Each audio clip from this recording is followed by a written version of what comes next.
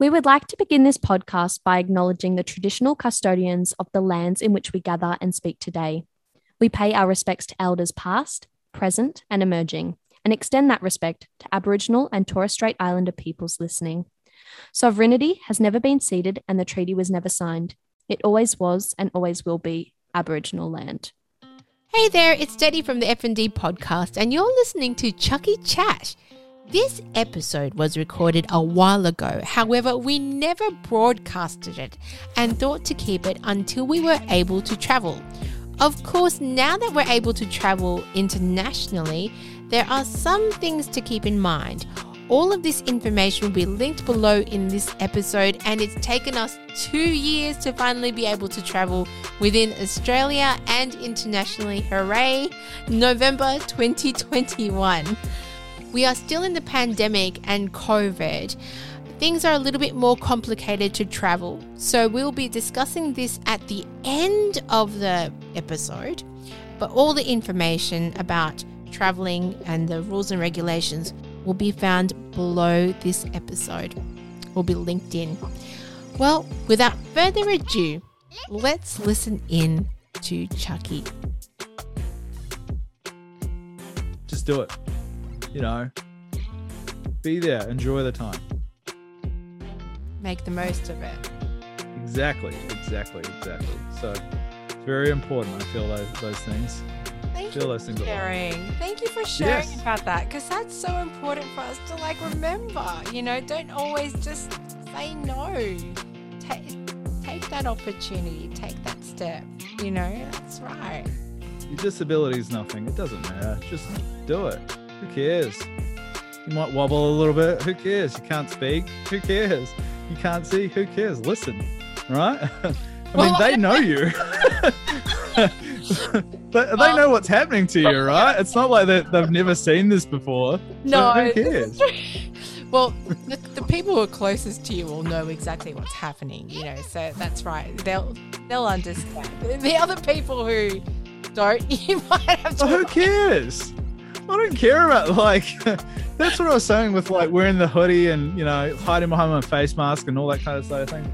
I don't really care. I'm not in an airport to look cool. I'm not in a bloody supermarket to look cool. I'm nowhere to look cool. I'm just here to be myself. And if that means that, you know, I start seizuring or I have to look like whatever, like something out of the Matrix, let's do it. Just don't worry about these things. I don't think anyone should worry about those things. Just be yourself, you know. And welcome to Chucky Chat, where we talk to Chucky from Friends of FND. Tell me, how are things going with you? And tell us about your trip to New Zealand. How was it? How was the travel? Yeah. What was your experience?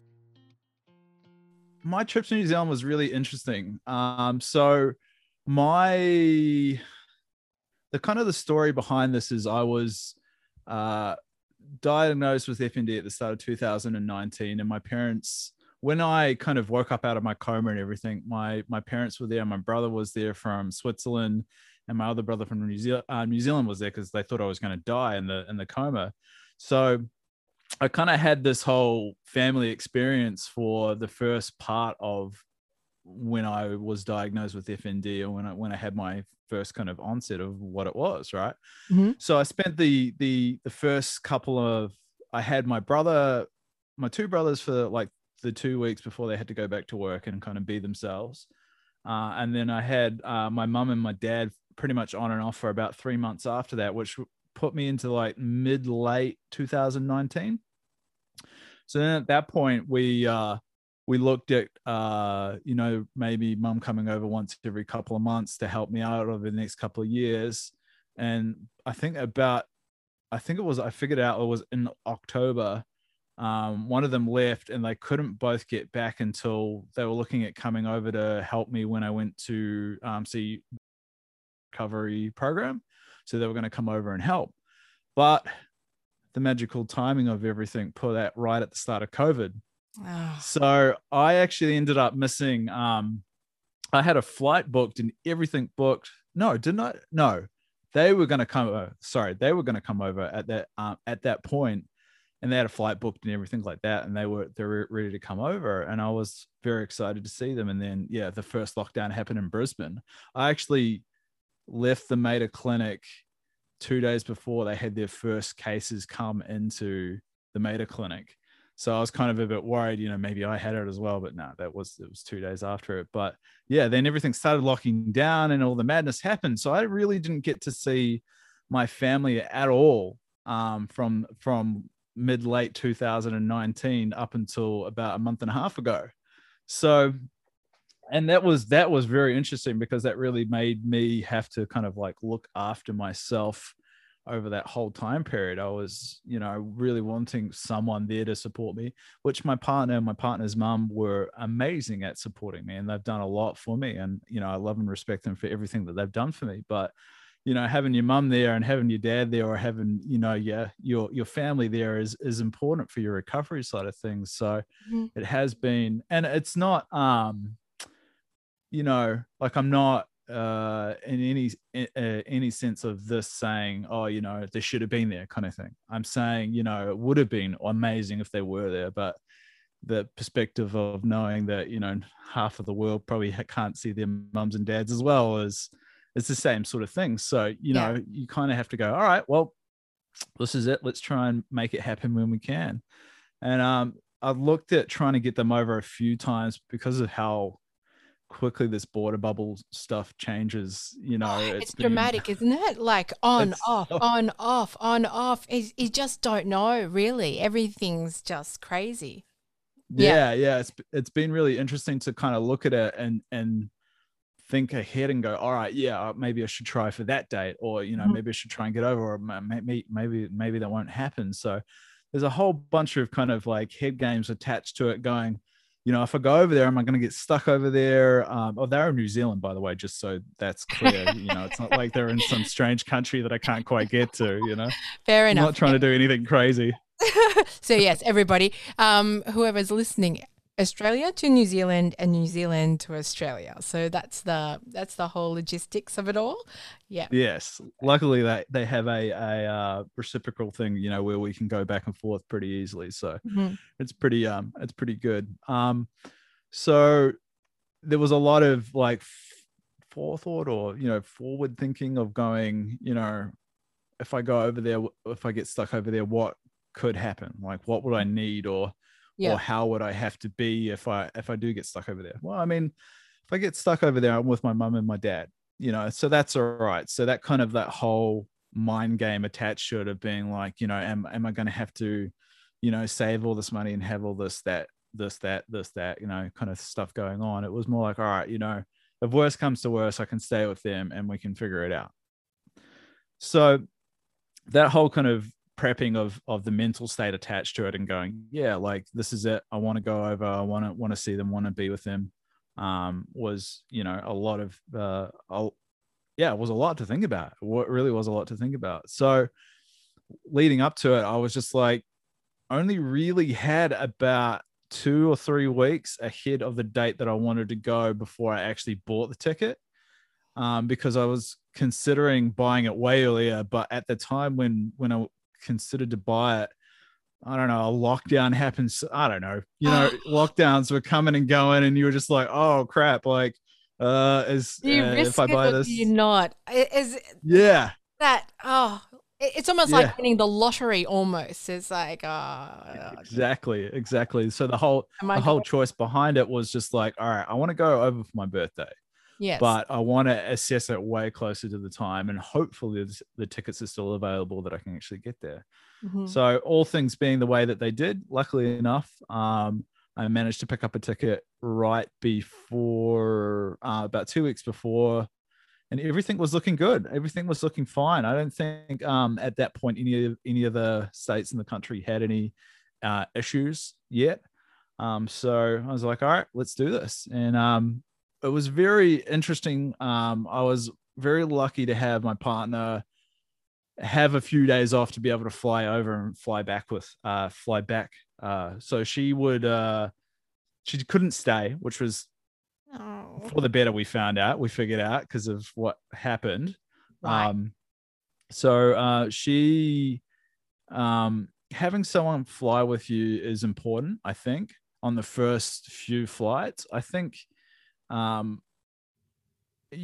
being the kind of the very stubborn, kind of very out there person that I am, I'm like, I'll just do it by myself. It doesn't matter, like whatever happens, happens kind of thing. Very blasé about it and very much like, I'll get there, which is sweet. Like, I'll get there. That's what, don't worry about it kind of thing. But yeah, it was hard. It was hard on the body. We had all the kind of usual check-in things were very interesting to deal with as well. I think one of the things that leading up to it is you really kind of need to make sure that you're talking to the airline that you're involved with and going, hey, look, I've got a disability, and then going, kind of explaining to them what you might need to be able to get onto the flight or across the flight or what may happen and so on and so forth. And it's actually really easy. Like I thought it was going to be quite a hard, intimidating thing to do, especially internationally, because, we're going to have to deal with customs and we're going to have to deal with all kinds of other bits and pieces. But it was actually one of those things where online, if you book your ticket, one of the later steps will be something like confirm your name, blah, blah, blah, blah, blah. And then it'll be somewhere in that section, you'll see something, do you need special assistance? So just tick the special assistance thing. Some of the notes that are in there don't really they kind of make sense and then kind of don't make sense. It depends how severe you are with your FND. Whether you could relate to needing, full assistance, or you would need this, and this. You kind of need to read it and go, yeah, I kind of need this. But if it's not there, if the answer's not there, just tick it anyway and just put other, wheelchair or whatever the hell is. Okay. I was just going to say, can you clarify that? Because that sounds really confusing right there. Oh, it is. No, I honestly, I say that this is why I say this. Don't stress about it because it's actually super easy.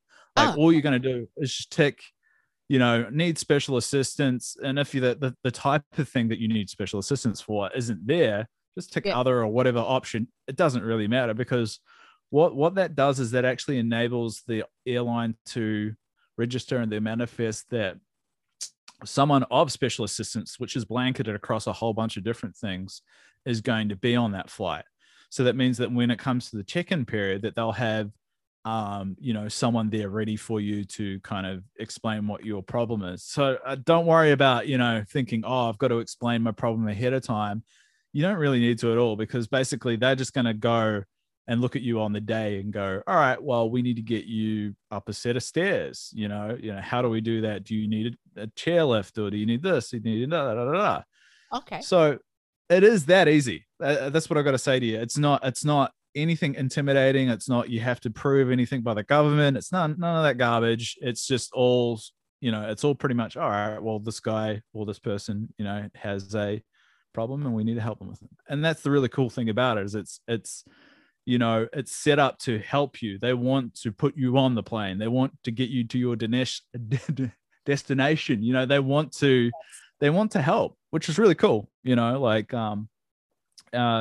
not as scary as it is. So getting to the actual airport is the next thing, obviously being prepared and making sure that you actually have all of your stuff ahead of time. So I reckon the day before, make sure that you've got all your passports, all your tickets, all the international things that you have to check off now. Like I had to go through filling out this whole New Zealand declaration thing saying, have I been in a hot spot, blah, blah, blah, blah, have I been in quarantine, you get that sent to you. So it's no stress. Like it takes 5 minutes to fill it out. And it's just essentially, are you healthy? And you go, yeah, I'm good. Yep, sweet. I'm good. Yep. No COVID test before you have to go or anything like that. Wow. No, not at the time. Not at the time that I went. No COVID test at all. I think that has changed. I think that recently has changed coming out of, because I live right on the border of Queensland, so New South Wales and Queensland. That's another thing I have to talk about, going across the border or being worried about what the border crossings are, sort of side of things, from that side of things. But I think the understanding is now, and you have to check on the, when you search it, you search travel bubble, Australian travel bubble, and it'll come up with normally I think an Australian site, and that Australian site will take you to there is a site which kind of says or has each individual state attached to it, and it will show that what the travel status what the travel status is for each state. So each state has its own bubble status towards New Zealand back and forth. That makes sense. Yeah. Yeah. And the actual website literally says it's suspended as of whatever date until this date, going across to New Zealand and back. I mean, back from New Zealand's not an issue because they don't have any cases there. So, coming back from New Zealand's not too hard. So you want to have a look at that and make sure that you, ahead of time have seen if that's going to be a thing, because you could cancel your flight, or I'll be honest, most likely they will cancel your flight before you even get to that point. But it is still worth kind of checking. So the other thing worth checking, as well as these things that we talked about, having your passport ready, checking those things, doing the filling out. Make sure that you check if you have to cross the border to get to your flight, like I do, because literally. For those of you guys who don't know, which you probably wouldn't know, is that the Coolangatta Airport, which is right on the edge of New South Wales and Queensland, literally has half of New South Wales go up its runway. So you kind of, when you go to land, you actually land through New South Wales and into Queensland. So it's technically the airport is in Queensland, but half of the runway's in New South Wales. Probably only a small bit. But in saying that, you have to go across the border to get into the New South Wales border, to get New South Wales Queensland border to get into the airport. So in my case, I was lucky they didn't have any of those border restrictions, but there have been some border restrictions come in again recently where you have to get border passes and all that kind of sort of things. And I'll touch on that even a little bit further down the track about what happened coming back. So those are a few things to take into consideration. Okay. When you actually get to the airport, it's really easy.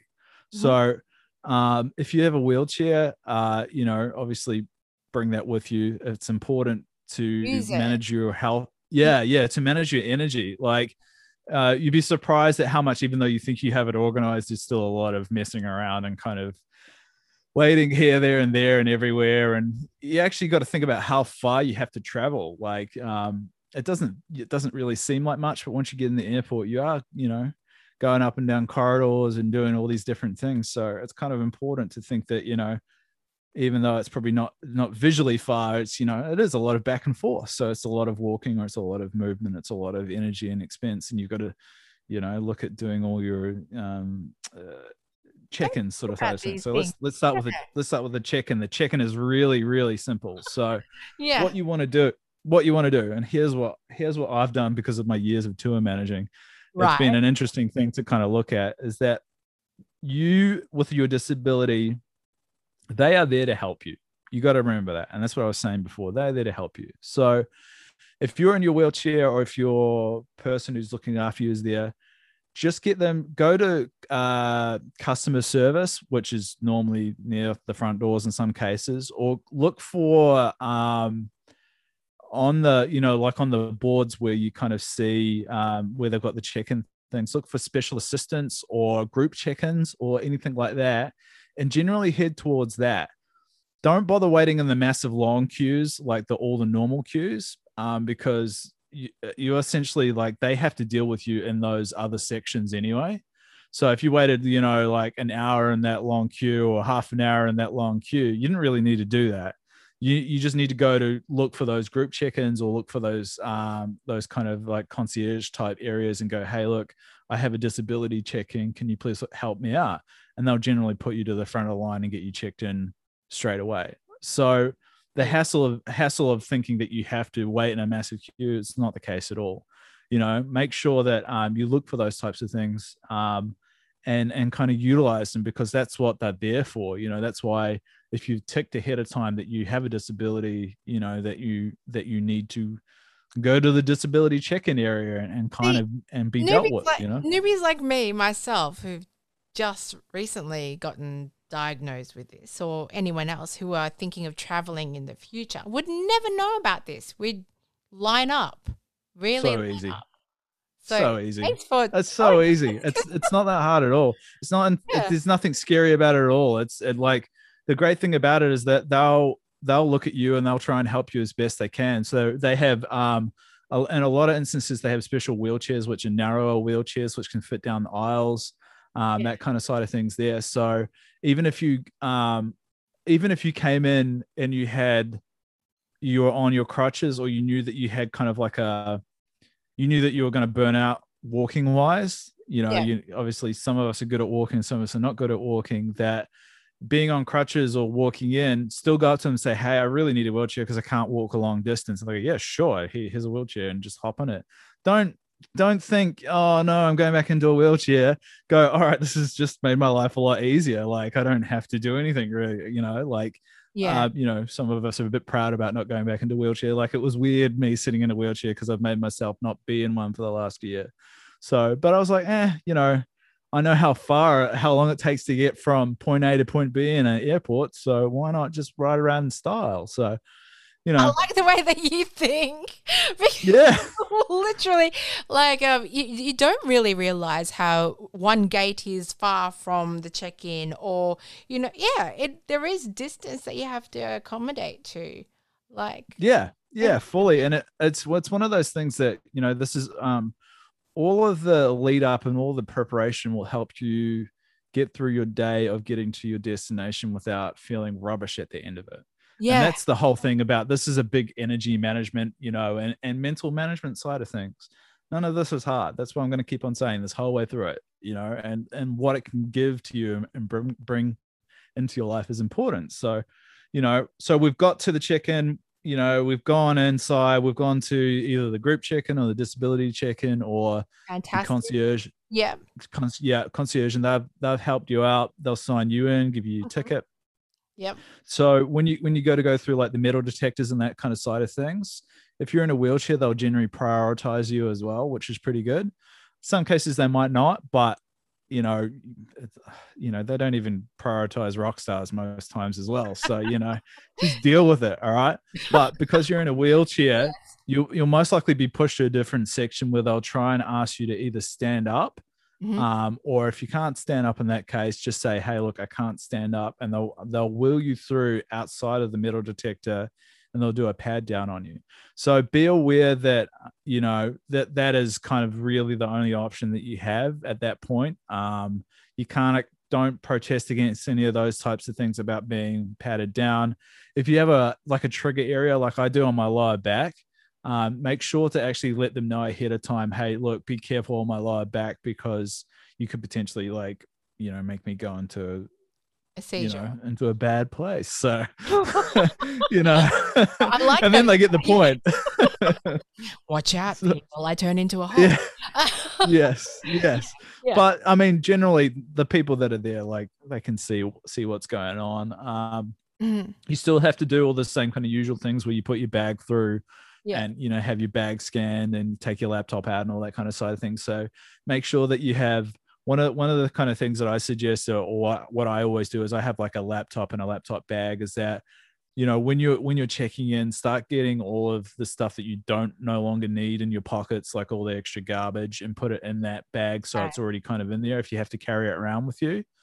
And then make sure that sort of you've got nothing on you. Like literally make sure you have nothing on you. And that's a thinking ahead kind of side of things, because that you're going to have to go through a metal detector, right? Right. So if you know that you're going to have to go through a metal detector, why do you need your phone on you? You don't need your phone on you. Put that in your bag. Live 5 minutes without your phone. Make sure you don't have any coins and, all these kinds of things. Virtually impossible, Chucky. I mean, I live with my phone all the time. Just joking. 5 minutes. You could live without it for 5 minutes. It's okay. But I didn't hear you. I was too busy texting. I didn't hear you. What did you say? Put down the phone, Chucky. It's definitely sort of one of those situations where coming into going through that metal detector, that it is important you kind of have all your things in line, because there's no point in arguing with them. There's no point in dicking around. Just get it done and move ahead, because the more time you waste in that area, it's just annoying that I'm glad they do it. I'm really glad they do it, because it keeps our airwaves safe. But you know, it is sometimes you get the old one or two grumpy people who don't want to be doing their job, and you know, whatever. So, you know, moving from that, it's all pretty self-explanatory from there. You know, make sure that I think if you know how long your flight's going to be, make sure you have something to eat. I think it's really important to not rely on thinking that you're going to get something on the airplane.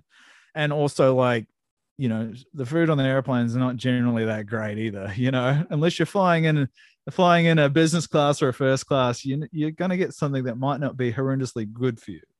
So I think one of the big things in maintaining your energy and maintaining your kind of like where you're going on the day is to stop and to have something to eat. You know, have that coffee or make sure that you're good to go. Like, keep that energy up, because you might have burned a little bit of energy coming into that, getting up to at least that point there, you know? Absolutely. I mean, just that stress of preparing to actually get to the airport, that travel in, you know, I don't know if you suffer from sensory overload, but with FND, but that environment, it differs from airport to airport, I guess, but Melbourne Airport, when you go in there, it's just huge. It's so busy, and that already drains you as soon as you get in.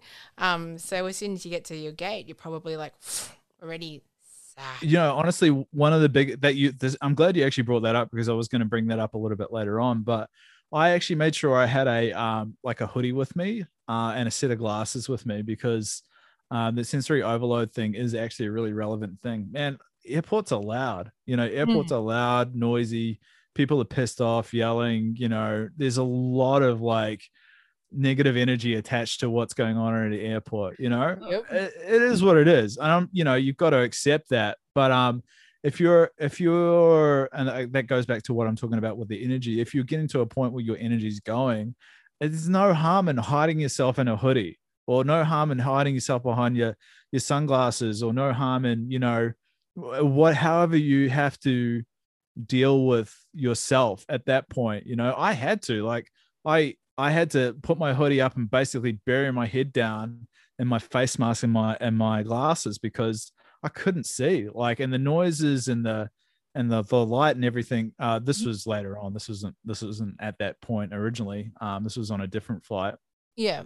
You know, wasn't overwhelming in the sense that I didn't know that it was going to happen, but I knew that was going to happen. I knew that there was going to be a lot going on. So that forward thinking of having the things that are there to help you get through that section of travel. Yeah. You know, who cares what you look like? It doesn't matter. Like, you know, just be yourself, you know, and make sure that you're happy and healthy going through, you know, kind of thing. So survive. That's survive. what I'm doing.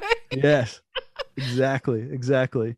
So we've got through the metal detectors, and then the next thing in line, most times, and I was saying, you know, have some food. If you can get some food before you go through customs, good thing to do. Definitely a good thing to do. You know, food after customs, whatever. So let's talk about customs. Now, customs is an interesting thing because they don't care. They literally. So in the whole process of everything, they're the most weird feeling negative thing, in my opinion. They're always like very, you know, customersy people, and you know, what are you doing? They don't customersy people. They don't care if you're disabled. So don't care. When you get to that position, you're most likely going to get someone who's very cold and very, you know, have dealt with a lot of really dumb excuses all day long. And you're just another person to them. So don't think that, like, if you go and hand your passport over and you talk to this customs person and you go and they're like being really weird towards you, that you've done something wrong. You haven't done anything wrong. They just dealt with too many dickheads before you to care who you are and what's wrong with you and Good why. Point. Yeah. Do you know what? Do you understand what I'm saying? Like, no. That's a good point to actually bring up, because you know you've come a long way, and that's the first thing. I've come across a lot of customy. Now you mention it, yes. Oh yeah. Yes, you tend to forget that, but yes, bring that to mind when you travel. Yeah. Bring that to mind that they're not going to be happy. They never are happy. All across the world. I've met like probably one or two people. I met a German customs officer who I think he actually knew who the band was, which was awesome that we were touring with at the time. Yeah. And he was real nice and real excited, but he still checked out papers. He still did all the things. So, that's probably 1 in a million that you'll get. So the Spanish Inquisition. Yeah, you always feel as though like, oh, no, I didn't do anything wrong. I promise. Yeah. Anything all over. The takeaway from all of this is don't expect much from them. That's all I got to say. Like they might, when you get to them, they're going to be probably cold, and just go, oh well, this is what he's dealt with all day long. So just keep on going. So once you get through the customs, get ready for your duty-free shopping. If you're into it, it's up to you. I found it really hard to try. I used to always do it whenever I went through customs to try and find something to bring to people or whatever. Whatever with that, it's hard to get around in that. I found out in a wheelchair, like they're not designed for wheelchair people.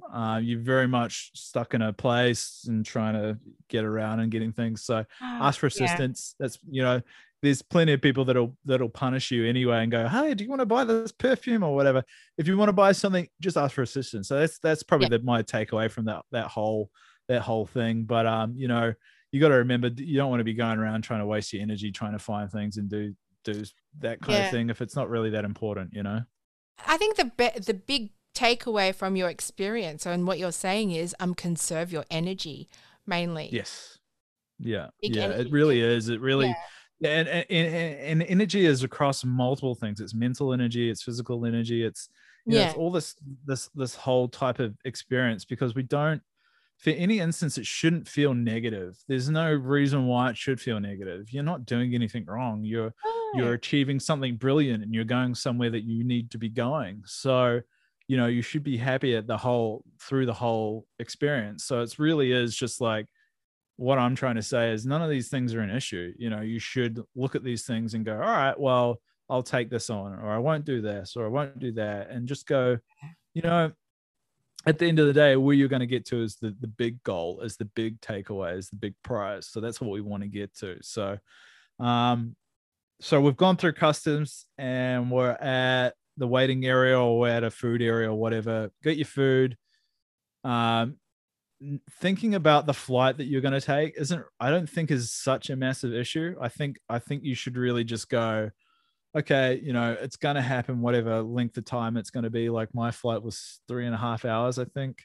On it might have been 3 hours. I think it was one of the two, 3 or 3.5 hours. But I was just aware that like I didn't really want to eat on the plane at that time, even if I was given stuff. So I ate before, and then, thinking, all right, what's going to happen when I'm going up? And this is where you don't need to put yourself in this kind of headspace, is overthinking it. So thinking it's going to be too long of a flight, you're like, am I going to be ill? Am I going to be this? Am I going to be that? Da, da, da, da, da. No, we don't want to get in that headspace. We want to just go, all right, it is going to be a 3-hour flight. Cool. Like we've watched movies that are 2.5 hours before. We've done stuff like this, we can sit for this long. We know how to do this. We know how to get by. Yeah. So we've got our food. We're feeling happy. We're feeling good. Once again, another one of these sort of tips and tricks is to actually just go to the front of where the check-in desk is and say that you have a disability thing, because you'll end up being the first one that's on the plane. And this is a bit of a problem. All right. Well, not a bit of a problem. It's a bit of you've got to keep this in mind, because a lot of people just dawdle around kind of doing things. You're actually the priority to get onto the plane before anyone else. Wow. So if you've been registered in their manifest as a disability person, they will call your name first. And they generally call you, most international flights will board an hour before they're supposed to take off. So if your flight was at 8 a.m., it should be boarding at 7 a.m. Sort of thing, so that they're flying directly at 8 kind of sort of situation, right? Yeah. So you would be getting called as a disability person at maybe even, so if we said 8, 7, maybe like 20 to 7, because they want to allow sort of like 20 minutes to half an hour ahead of the actual original boarding to get to get people with disability onto the plane so they're not rushed. And that's a really key point, is that once again, they're trying to help you. They don't want to rush you. They don't want, you to have any symptoms or any things because we've had to throw you on the plane. Yeah. So go make sure that you've allowed enough time ahead of all of this, all of the check-ins and all that kind of stuff, that you've got enough time to be there at least, and I would say at least an hour and a half before your flight is supposed to That's key. Take off. That's absolutely key, because a lot of us who don't know would just turn up and would miss that. And that's an hour and a half. That's an hour and a half before your flight. So that's including getting through customs, including everything. So like if you were going to say that, and you'd think that customs would take 15 to 20 minutes, and getting there would take another 15 and 20 minutes, and then checking in would take about half an hour. So you got to look at that. That's like 2.5, 3 hours ahead of what your flight is. Now, generally international flights is a 4-hour pre-check-in, and you know what? Go for the 4 hours. Be there 4 hours ahead of time. Give yourself that extra time to get through it easily. Because I tell you, I do that. I do the 4 hours ahead of time, and it's still rushed. It still feels rushed. Yeah. Okay. So don't stress yourself out more by not being a time pincher and try and doing it last minute, like so many people I know try to do. That's all right. I'll get there. I'll be fine. It's all going to be okay. I don't understand why you have to be there so early anyway. Yeah. No, it's super important to think about it in that way, is that like, flights will board an hour before that. They'll generally board you 20 minutes before that. I've still got to get through customs and all that, which might be another 20 minutes. I need to have something to eat, which might be, 10, 20 minutes.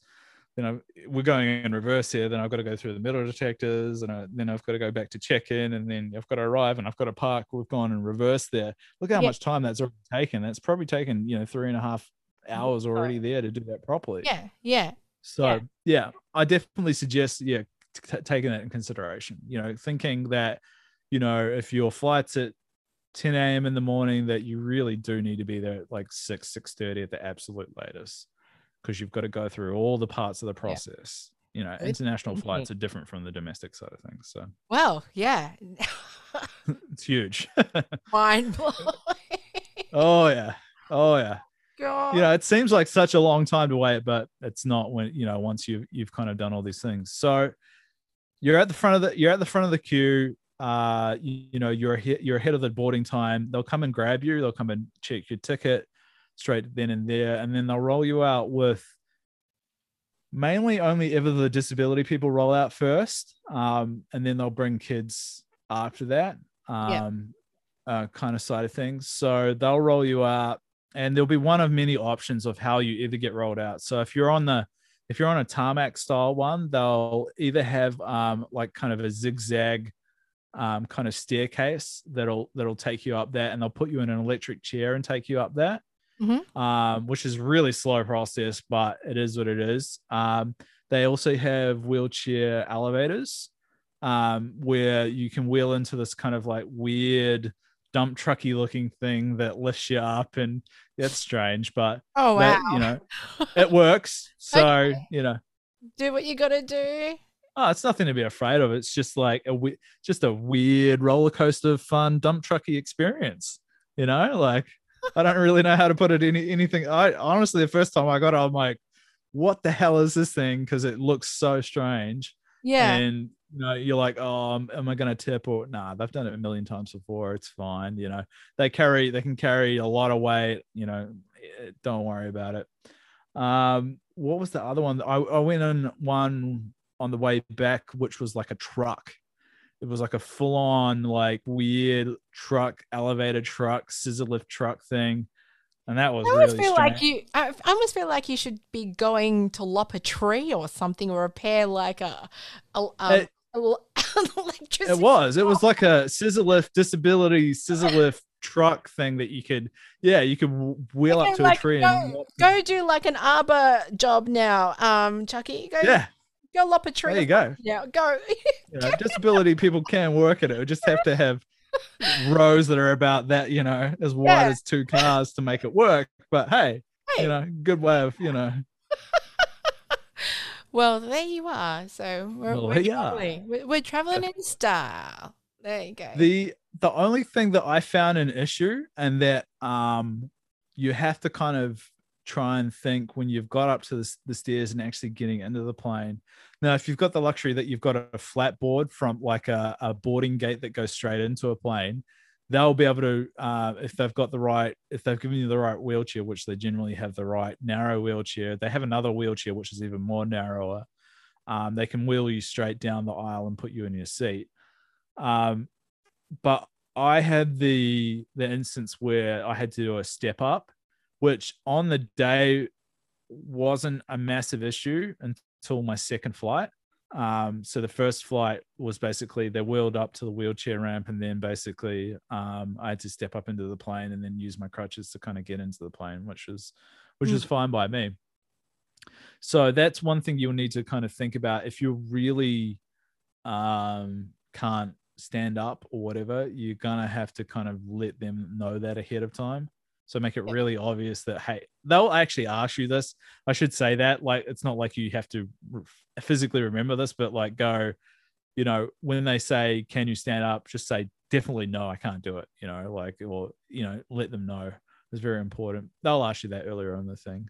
Yeah. Getting on the plane, that's about it. On the plane for me, and this is going to vary quite a fair bit from person to person. I don't really know how to describe what it is that happens. So obviously, like, take off and all that kind of side of things is fine. But I think when you're going up into altitude, the pressurization that happens in the cabin is one of the things which affects neurological symptoms the worst, I think, out of anything for me.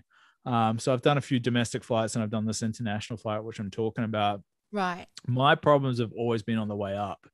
So on the way up, I would lose the equilibrium in my head. So I'd start to feel like I'm floating in all different directions, and kind of, even though I'm going upwards on the upwards angle, it might even feel like I'm falling straight down. So, and then with that, like, that's messing with your head a bit, and then you start to lose your eyesight. But you know, all of these things can happen due to the pressurization of the cabin. I don't think it's anything more than that. I'm not going, you know, oh, you know, it's because I'm dying or anything. I think it's literally pressurization until it equals out in your head and in the cabin properly will kind of trip you out a bit. Yeah. So do you know what you have to do? You just have to go put your hands on your legs, or put your hands with your whoever's looking after you. Let the seizure things happen. Let it all happen for a little bit, and then the plane will level out and you'll be pretty good. You know, and if you're not pretty good, just keep on going. Yeah. You know, like that's how I see it, is that, you know, the goal is that you're trying to get somewhere. And this is what we keep on going back to. You know, the steps in between it are going to be hard, but the goal is that we're getting somewhere that we want to go to. So remember on the plane. Yeah, exactly. You remember why you're doing what you're doing, not where you're at right now, because where you're at right now might not be great. It's not the end of the world, you know? Yeah. So kind to yourself and just let the process happen, and it'll just go through and you'll be fine. I think that's the reason why you're with the support person, or with your, you know, your friend or your family member the first couple of times, because it's going to be rough. So, you know, you have 100%. So you have that person going through customs with you. You have that person, you know, helping you through the metal detectors, or, you know, helping you through while they pat you down. Just that reassurance and that support there is essential. Yeah. I think it's important. Like, so as it was saying earlier, you know, this is me being stubborn and wanting to do it by myself. It is very important that, you know, I'm saying this all in the sense that I've done this all by myself, you know. But this is, you know, make sure that you do it with someone, because it is important that if you need help, you need help. But I do say this, like, even if you do need help and you're by yourself, they're going to help you. They're not just going to leave you high and dry. They're air hostess and all these people are pretty good people when it comes down to it. Like they deal with people, it's part of their goal. They want to get you out the other side and then go, here you go, do it yourself, which is what it is. It is a whole service sort of thing. So we're in the plane, we're flying, we're there. Coming down, I had some issues with, like small issues with coming down with the pressurization equaling back out, but not as drastic as going up. So, that might be something to take into consideration. If you level out and you're feeling a bit better, but your energy's gone, maybe have something to eat if you can. If you need to, whatever. It's all going to vary from person to person about how their energy is feeling at that point. Coming down, you'll be landing. Well, none of that stuff's that crazy. It is what it is. And if you start seizuring, you start having issues, just once again remember that you're landing, and that you'll be fine in a few minutes and move ahead. You'll be the last person generally, if you've got a disability, to come off the plane as well. Mm-hmm. So be prepared to wait another 15 minutes. And this goes back to the whole time sort of situation. Don't stress about things. Make sure you have enough time in between. If you have another flight after that, make sure you have enough time to consider getting to your next flight. And that actually brings up a really good point. If you are flying and you need a connecting flight, try and make sure that you get the same airline the whole way through, because it'll make it easier in the sense that either baggage will get transferred through if it needs to, or you'll be put on the manifest of the next flight. So they'll wait for you. But whereas if you have to go through customs, get your bag, then check your bag into another random airline just to save $20, not the smartest idea, let's just say. Okay. Are you talking from experience or? Oh yeah, 100%. Yeah. All right. So paranoid about that stuff. Like, no, but I've seen people get caught out where they're like, oh, we've got an hour transfer on a domestic flight. Yeah. Yeah, but the flight boards half an hour before that hour, so you really only have half an hour. So it means you have to get off that plane. Yeah. And get to the start of your next flight within half an hour. In some cases, that's fine if you're an able-bodied person. Yes. If you're not, good luck. And also, airports are different. From airport to airport is different. So one gate could be close to another gate, but also it could be on the other side. So, and you might have to take a train, Auckland Airport, or you might have to take a bus, or Auckland Airport, Sydney Airport's exactly like that, domestic to international. I don't know how many people I know have got caught out by that. Oh yeah, I'm landing internationally and I'm just getting this domestic flight. I'm like, you have to get a train across from Sydney International to the domestic. So, be aware. It's not look at what you're doing. Don't just assume. I think that's what a lot of people do. It's like, yeah, it's all good. It's going to be fine. I'm like, it's probably not. Yeah, I do remember like landing up in Seattle and going, oh, what do you mean I have to take a train to baggage claim? What? Yeah, exactly. You don't know these things unless you research it. So make sure that you know what ticket you're buying, if you're buying that, or if you're trying to do that side of things. And that's why I say, like, buy with the same airline, because it'll actually help you. If you do have a short turnaround time, then they'll go, all right, well, we know they've already put you in on that next manifest of that next flight. They'll help you transfer as best they can. They can do what they can do as an airline to help you get across. Exactly. Customs, same again. You're going to get some cold-hearted person who doesn't care about life. So let's not worry about that so much. Actually, no, I do remember there was one American that I did come across, and she was lovely. But then again, 20 million questions. You're quite right, don't you? Yeah. Why did you come here? Yeah. Where are you from? Yeah. Bring anything illegal with you? Okay. Oh, okay. Yeah, exactly. Everything. Yeah. Everything's illegal. Getting off the plane was just, sorry, I missed the step of getting off the plane, but getting off the plane is just the reverse of getting on the plane. Generally, it'll be the same exact things. Mm-hmm. If you're by yourself, there'll be a person that'll actually wheel you with a bunch of other people. So if on that plane there was a bunch of kids that had to go through, fly unaccompanied, or if there were another bunch of another few disability people there, that with people, they'll generally all wheel together. Yep. So you'll end up going to priority customs as well. So they'll wheel you down a line, but customs is the cold person that they are. They get it done and you move ahead. Make sure you filled out all your forms on the plane if you have been able to do that. Of being able to get through all that kind of stuff. It's all just get it done. Don't leave it. All those forms that they don't want you dicking around. You don't want to be dicking around. You need to just basically get through.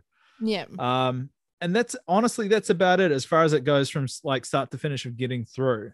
So taking that other mention about going, to your next flight, if you have a domestic flight past that or whatever, I still reiterate, make sure that you book with the same airline. Even if it does cost a little bit more, it'll be a lot easier on you.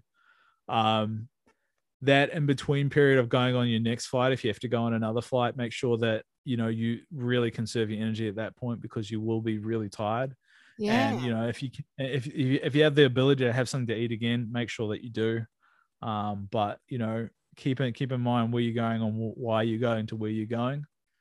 And that's honestly about it. Like I did all that pretty much step for step as I was explaining it.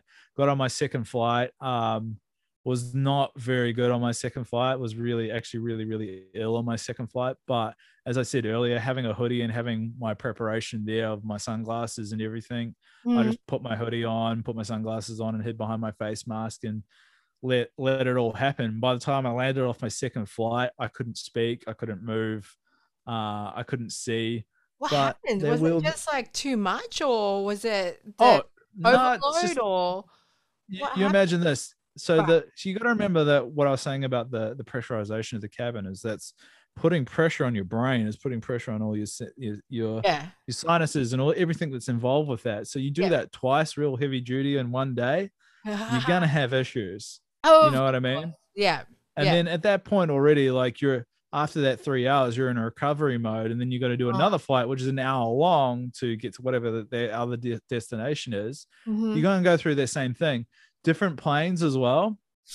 I do say this as well, have different pressurization techniques. So on a international flight, the pressurization is really accurate and quick and fast, and you won't have as much of an issue. Right. On a domestic flight with either an older plane or versus a newer plane, the older planes, lots of issues, lots of pressurization issues. So be prepared if you're on a plane that's got propellers or anything like that on it, or it's an older looking plane, you're probably likely going to have some more issues. But apart from that, if you know that coming ahead of time and you know that that's going to happen, then it is what it is. So my second flight, I flew down to Wellington, and by the time I got off, I was wheeled off. I couldn't see, I couldn't even talk or anything like that. So, but knowing that my goal was to get to my family, I got to my family, so it didn't matter.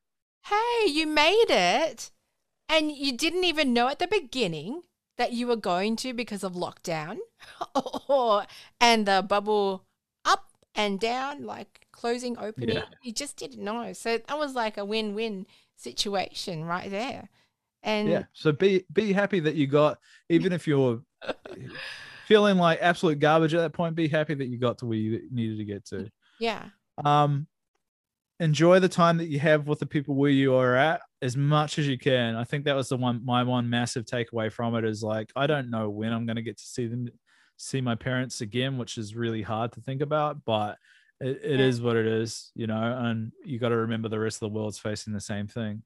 Yeah. So it is sad to know that when I came home that I don't know, I just don't know, and they don't know. And I could tell when it is a bit of an emotional situation here, isn't it? Because, it really is. Yeah, it is. Take the time to experience it. Relish. You don't need to be on your phone all the time.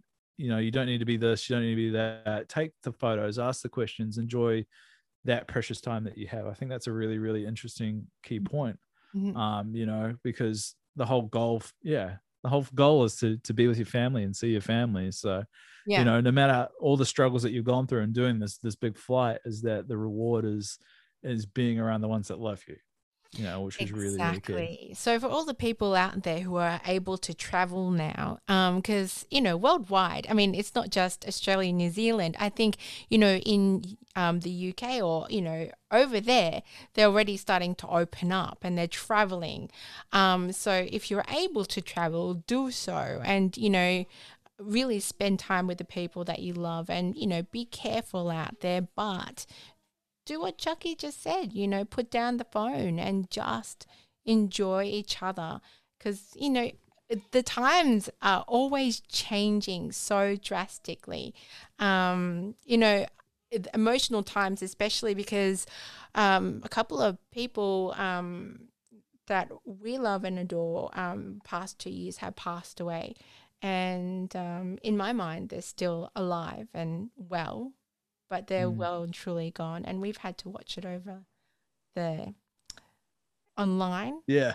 And the thing is, would have loved to be present, Yeah. Yeah. Yeah, exactly. It's definitely something to think about, not trying to put a dark spin on it, but it is a reality. Yeah. It is a real reality. And I think that, you should be really proud of yourself for trying to get there and be there, even for those types of moments, they're important because you don't know how much time you have with someone. You don't know how much, anything. It's crazy to think about, how much this has all affected everyone in multiple ways and can at any point take people from us or even remove people away from us for a longer period of time. I'm so glad that you got to see your family though. That must have been amazing. It was really good. It was strange because I found it hard initially because I had a bit of like weird resentment attached to the fact that they couldn't have been there for the last couple of years to help me get better. Because they saw me not walking and then they saw me there walking and being about, I don't know, 70% more normal than I was the time before it. Because the time before it, like I couldn't even get upstairs. And now I'm like walking around in crutches and talking and and doing all this kind of stuff with them. And it was like, yeah, but I did all that stuff by myself. But that wasn't their fault. No. And, that whole weird that was a big mind game with myself of going, but they should have been there to help me. Calm down. Like it's not. You have to remind yourself though, if you could rewind time and take away the pandemic, essentially. Yeah. I wish you could. Yep. If you could, that'd be great. But if you could, if that had happened, they would for sure be there. They would for sure be there. And then, but going into that, like having that feeling was quite concerning. But then that's where I came back to that whole mindset of saying, just enjoy the time that you have while you're there. Yeah. Why would I be angry at them? Why would I had no reason to be angry at them. It was just a weird hurt feeling. And it quickly, you go, all right, well, does that matter anymore? No, because, I worked my best to get through that over the last couple of years and get better. And I've gotten better as best I can. And now I'm just happy spending time with them. And if I'm ill when I'm around them, I'm ill. And if I'm, just be yourself. Like, don't hold on to those types of weird kind of feelings and strangeness, and just do things that you wouldn't have been able to do with them. If they go, oh, hey, do you want to do this? And it's out of your comfort zone, just say yes. That's what I do. I'm just like, all right, cool. Let's do it. What you did now, because I'm like, oh, Chucky, what did you do out of your comfort zone? So here's one example of it, right? So my family has a batch, and a batch for you Aussies is kind of like a holiday home that's in, like, you have to take a boat to get to, right? Cool. So you can drive to our one, but a traditional New Zealand batch is like just four walls and a roof down what we call the Sounds, or you basically have to take a boat to get to it, right? Yeah. So my family owns this batch, which when I was like 16, I spent a bunch of time there and lived down there and worked down at a resort that was down there. And there's a whole family backstory attached to the batch and all this kind of side of things like that. And I haven't been there since I was 16. So it was really one of those types of memories where you're like, oh, it would be amazing to go there. But I can't, because I can't walk, or I can't stand properly. I can't do any of this. And then my dad goes to me, goes, do you want to go down to the batch? Because I know that you've been talking about it. I'm like, yeah, all right. This is me sitting in a, like not being able to talk properly or see properly at the time when he asked me. And I go, yeah, all right. And I'm like, I don't know how I'm going to get on a boat. I don't know how I'm going to like get on the wharf. I don't know how I'm going to get, because it's up a hill, like up a random dirt track hill. Right. I'm just like, all right, let's do it. So we did it. My dad was awesome about it. He got us the easiest way to get there, which was amazing. And my mum was there as well, which was even better. We stayed at there's a holiday resort, which is like one bay over from where our batch is. And I said, because I was originally like, oh yeah, I just want to stay in the batch. And I was like, all right, well, it might be a bit hard because of my energy and so on and so forth. So we ended up staying at this holiday resort, and then linked up with a guy who had for the lack of better words, I can't think of. It's not a quad bike, but it's like a one of those little kind of like trucks, miniature quad bike truck kind of things. Cool, yeah. Yeah. And he linked us up, and he drove me over to it, and then it's a lot of steps, a lot of like kind of bush land to like cut through to get to it. But I used that one part of the energy they're like, because mum and dad were like, you're not gonna make it, da, da, da. I'm like, yeah, well. So you're not gonna make it. Chucky's like, yes, I will. I'll make it. I'll show you. Here you go. But do you want to know why I say you get thrown these things that they love, the people around you love and care for you, and sometimes they'll look out for you and say you shouldn't do that, right? Yeah. But sometimes you should go, no, I need to do this for myself. And what the goal of that was is I wanted to talk to my parents about that place there. So I pushed myself for that day. I made sure that I had the energy. Once again, this is all maintaining my energy. That I knew that it was going to be really hard getting up the track, and it was really hard getting up the track because it was all slippery vines and all kinds of like Amazon kind of crazy madness. And I got up to the batch, and it was amazing. I hadn't been there for 20 years. And it was beautiful to be there. There's no power. It's just four walls and a roof. And once again, I say, sit down, turn your phone off. Well, there was no reception there anyway, so it didn't matter. But I got them to sit down, and I filmed an hour of them telling me about all the stories about the place and all the background and knowledge, and actually kind of wanted to be in the moment of understanding that maybe I might not get there again, and get the stories and get the scoop about what this place was as a family thing and as what they remember it, and just ask the questions. Enjoy the time that you had there and ask the questions that you wanted to get the answers to.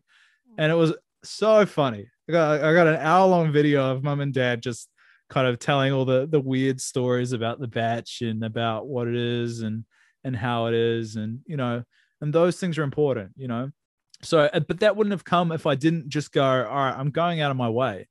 I'm going to do this. Like if they said, because my dad brought it up, he said, do you want to go to the batch? And I said, yep, just do it. Be there, enjoy the time. Make the most of it. Exactly. So it's very important. I feel those things. Thank you for sharing. Thank you for sharing about that, because that's so important for us to like remember. Don't always just say no. Take that opportunity. Take that step. That's right. Your disability is nothing. It doesn't matter. Just do it. Who cares? You might wobble a little bit. Who cares? You can't speak. Who cares?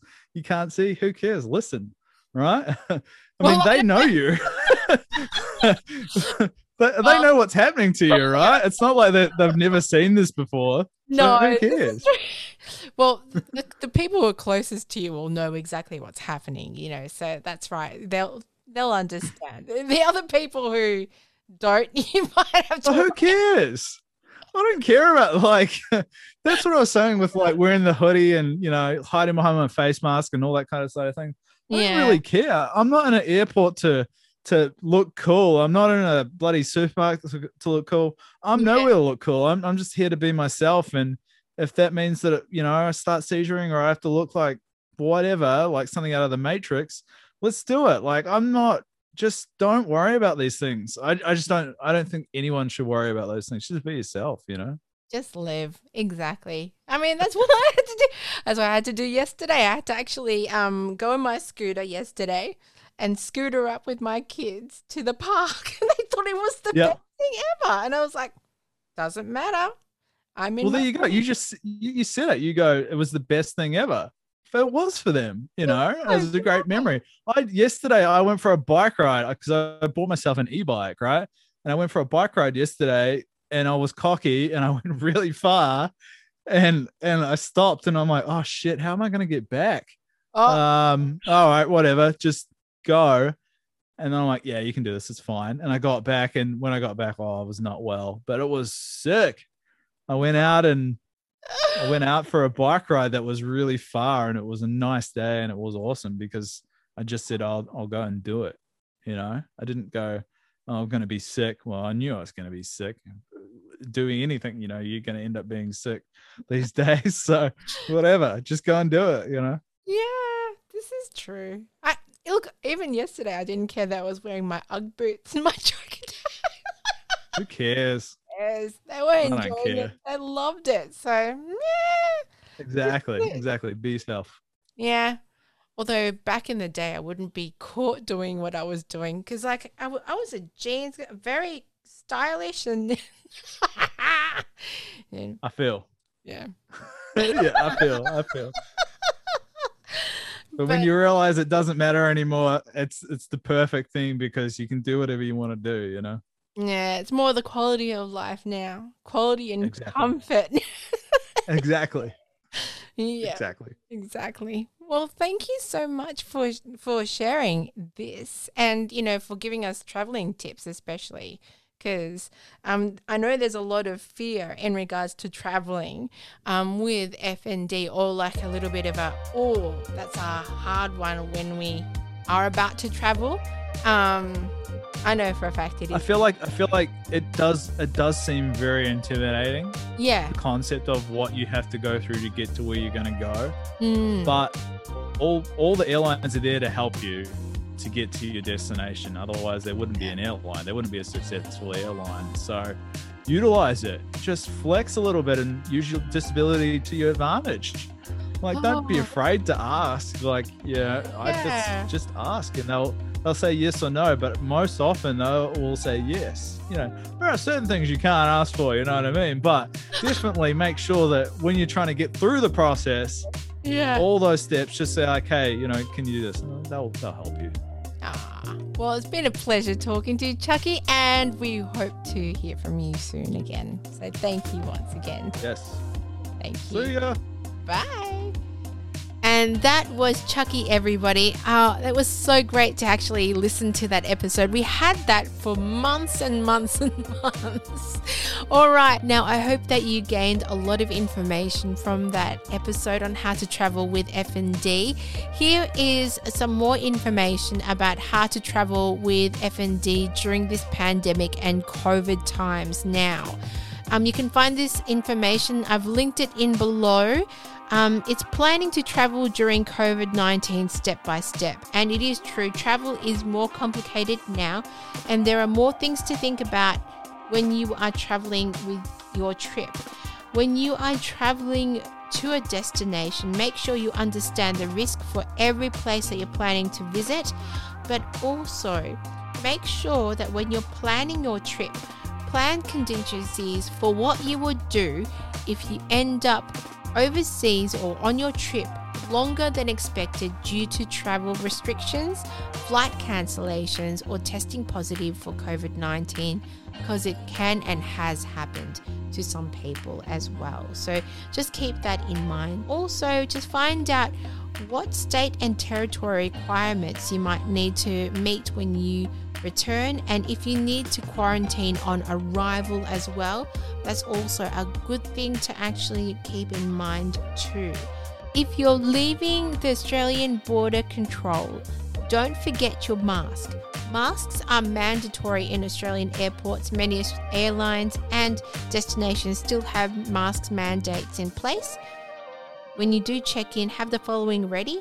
If you're fully vaccinated, your international COVID-19 vaccination certificate or foreign vaccination certificate, your negative COVID-19 test results, if needed by your airline or destination. Now, if you're not fully vaccinated but have an exemption, your proof of exemption and your COVID-19 test results if needed by your airline or destination as well. Now, while you're away, please just make note as well to stay up to date with any changes to your local restrictions.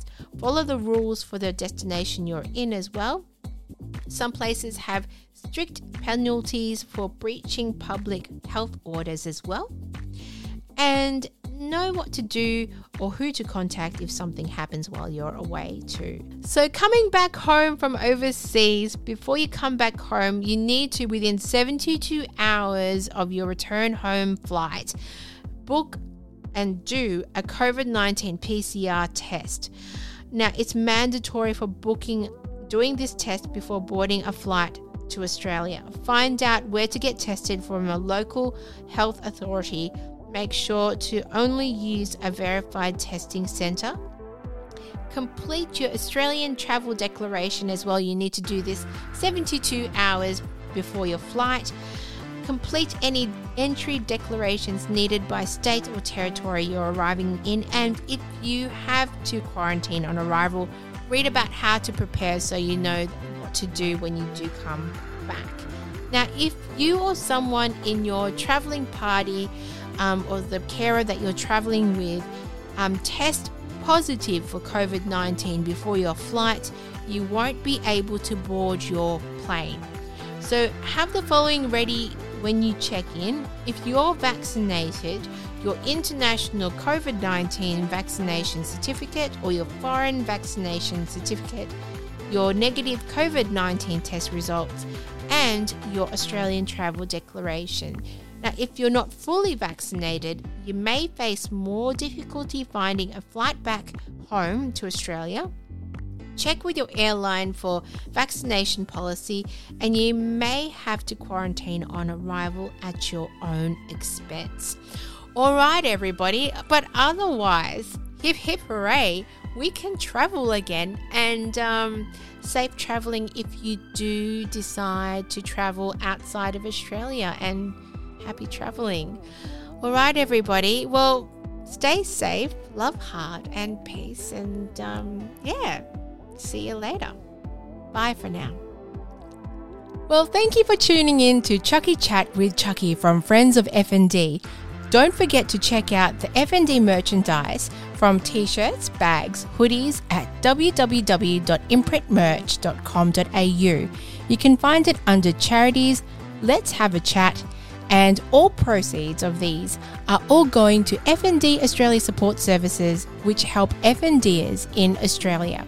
So do check them out on Facebook groups as well, and you can also find more information on FND and FND Australia Support Services on this website, www.fndoz.org.au.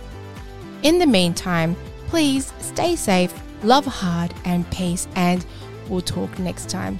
All right, take care now. Bye.